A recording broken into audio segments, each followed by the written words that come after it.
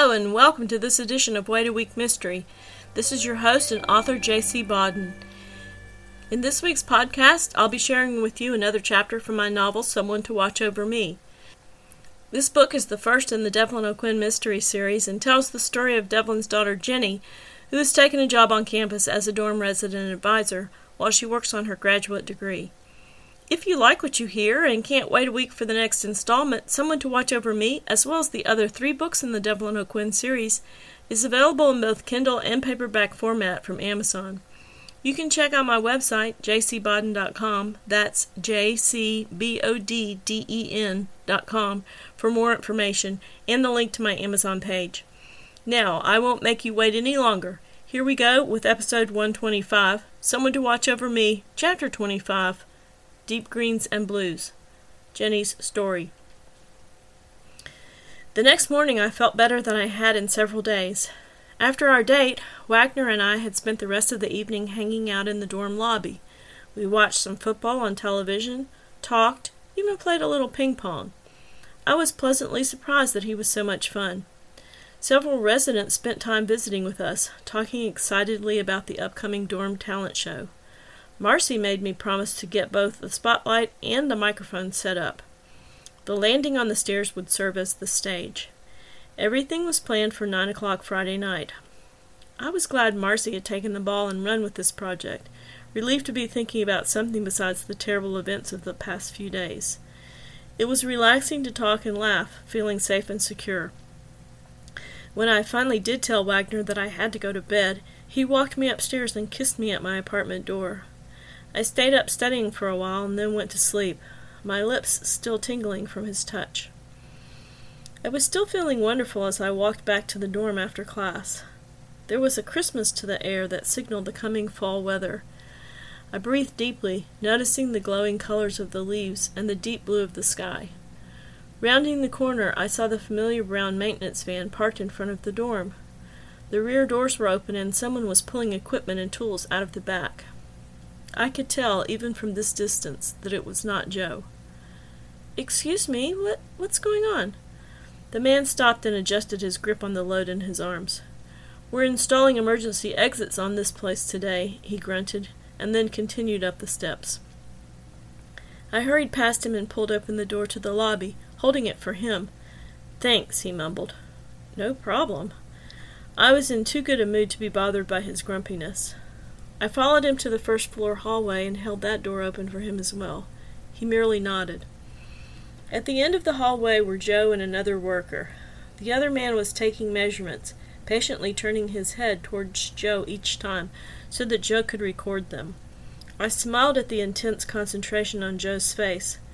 When I got close enough, I saw that his writing was incredibly neat, almost artistic. I tapped him on the shoulder and grinned as he turned around. "Hey!" Joe's eyes widened before he spoke. "Wow! Hey yourself!" The other 2 men stopped what they were doing and gawked. After a moment or two, Joe remembered himself. "Guys, this is Jenny O'Quinn. Jenny, this is Mark and Antonio," he said as he gestured to the men with his clipboard. Mark smiled and touched his cap, while Antonio, the grumpy one, grunted. "Don't let me interfere with your work. Y'all let me know if you need anything. I'll be upstairs." As I walked down the hall, I heard one of the other men, I thought it was Antonio, growl, "Okay, Joe, you gonna just stand there staring, or are you gonna help me with this shit?" I took 2 more steps before I dared peek back. Joe had squatted down and was sorting through the equipment that was spread all over the floor. I could see, even from here, the flush across his neck. My light-hearted mood evaporated suddenly as I topped the stairs outside my apartment. On the floor in front of the door lay a single red rose. Underneath the rose was a folded piece of paper. Trembling, thinking it was from the stalker, I carefully picked up the paper, leaving the flower on the floor. Only touching the edge of the sheet to avoid smudging any fingerprints, I carefully unfolded the page to read the note inside. "Jenny, I wish we had met under happier circumstances, but I want you to know that I'm really enjoying getting to know you, and I'm looking forward to spending more time with you. Wagner." "Shit," I whispered. Why can't anyone spell my name right? But I knew I was grinning like a fool. Just at that moment, Dana came around the corner. "What you got there, Jenny?" I bent over and retrieved the flower from the floor. "Oh, nothing." I felt the blush creep up my cheeks. "Nothing, huh?" Dana laughed. "Hunky campus cop leave you a present?" Yeah, he did." "Aw, that's sweet. I saw you two in the lobby last night. God, he's gorgeous." I smiled over my shoulder at Dana as I unlocked my apartment door. "We're just friends, really." Dana laughed. "Right, whatever. I also saw that kiss he gave you." She bounced on down the stairs. "The old friends with benefits, huh? I wish I had a friend like that," she called back. Inside my apartment, I grabbed a glass and filled it with water for the flower, which I set on the small table in the kitchenette. Then I flopped down on the couch to read the note from Wagner again. Dana's right. He's gorgeous. I laughed to myself, kicked off my shoes, and flicked on the television. After a few minutes of channel surfing, I turned the set back off. Restless, I got up and made myself some coffee. While it was brewing, I picked up my notebook and flipped through it. Standing beside the kitchen sink, I jumped when my cell phone began to vibrate on the coffee table. "Hello? Hey there, waiting on me to call?" "Wagner, what are you doing?" "Calling you. What are you doing?" Nothing. Having some coffee, watching some television." "Hey, thanks for the flower and the note. It was sweet." "Don't lie. I'm a cop, you know." "What do you mean? It was sweet." "I mean, you're not watching TV." "What? Yes, I am. What are you talking about?" I glanced around nervously. "You're not watching TV. I can tell." "What do you mean? Yes, I am." "I can't hear it. What's the matter? Got it on mute or something?" "Oh, okay. You're right. I should know better than to lie to a cop. I turned it off a second ago. Nothing I wanted to watch." "Yeah, well, don't forget. Don't lie to me." Something in his tone made me nervous. Yeah, okay." There was a long pause and I thought the call had been dropped. "Wagner? You there?" "Yeah." There was another long pause. I was still flustered by the tone in his voice. "Hey, okay, I got it. I'm sorry," I said again, even though I really didn't know what exactly I was apologizing for. "Hey, don't worry about it. I'm just kidding around with you." It took me a second to realize his tone was light again. I laughed. "You had me going there for a second." "I know." He laughed too. "Listen, you gonna be around tonight?" "Well, I've got some work to do over at the lab this afternoon, and then I was going to go to the library to study, but I should be back here around 8. "Really?"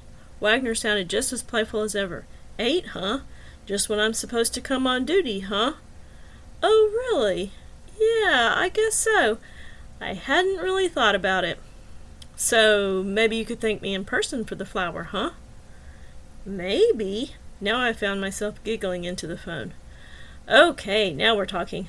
Listen, I gotta go. You go do your lab thing and your study thing and be careful, and I'll see you here, at the dorm, at 8, okay?" "Okay, Wagner." "Okay, Jenny." "Bye, Wagner." "Bye, Jenny." Joe's story.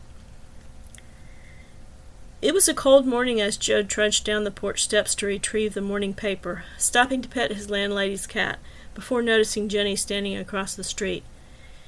He was so accustomed to carrying thoughts of her with him everywhere he went that it took him a moment to realize she was actually there, watching him. Then, as they were talking, she reached across the fence and touched him. Later she even held his hand. After she left, he turned and walked slowly back to the house, blowing on his hands to warm them. At least that's what everyone who saw him would think. In reality, he was breathing in her scent, her warmth, trying to hold on to that fading glow.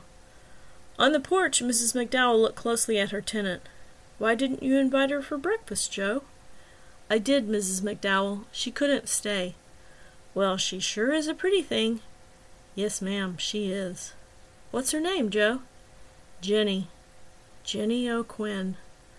There was something in the way Joe spoke that made his landlady stop and peer into his face. My, she said as she pushed her glasses up her nose. "Ma'am, Did you say something? Joe asked distractedly. No, son, it's nothing. She smiled and patted his back as she followed him into the house, closing the door behind them. Jenny O'Quinn, she repeated to herself. My, my. That concludes this week's chapter of Someone to Watch Over Me. Thanks so very much for listening. To find out what happens next, please come back for episode 126 of Wait a Week Mystery, or visit jcbawden.com where you can order the book. Either way, I hope your wait is a happy one.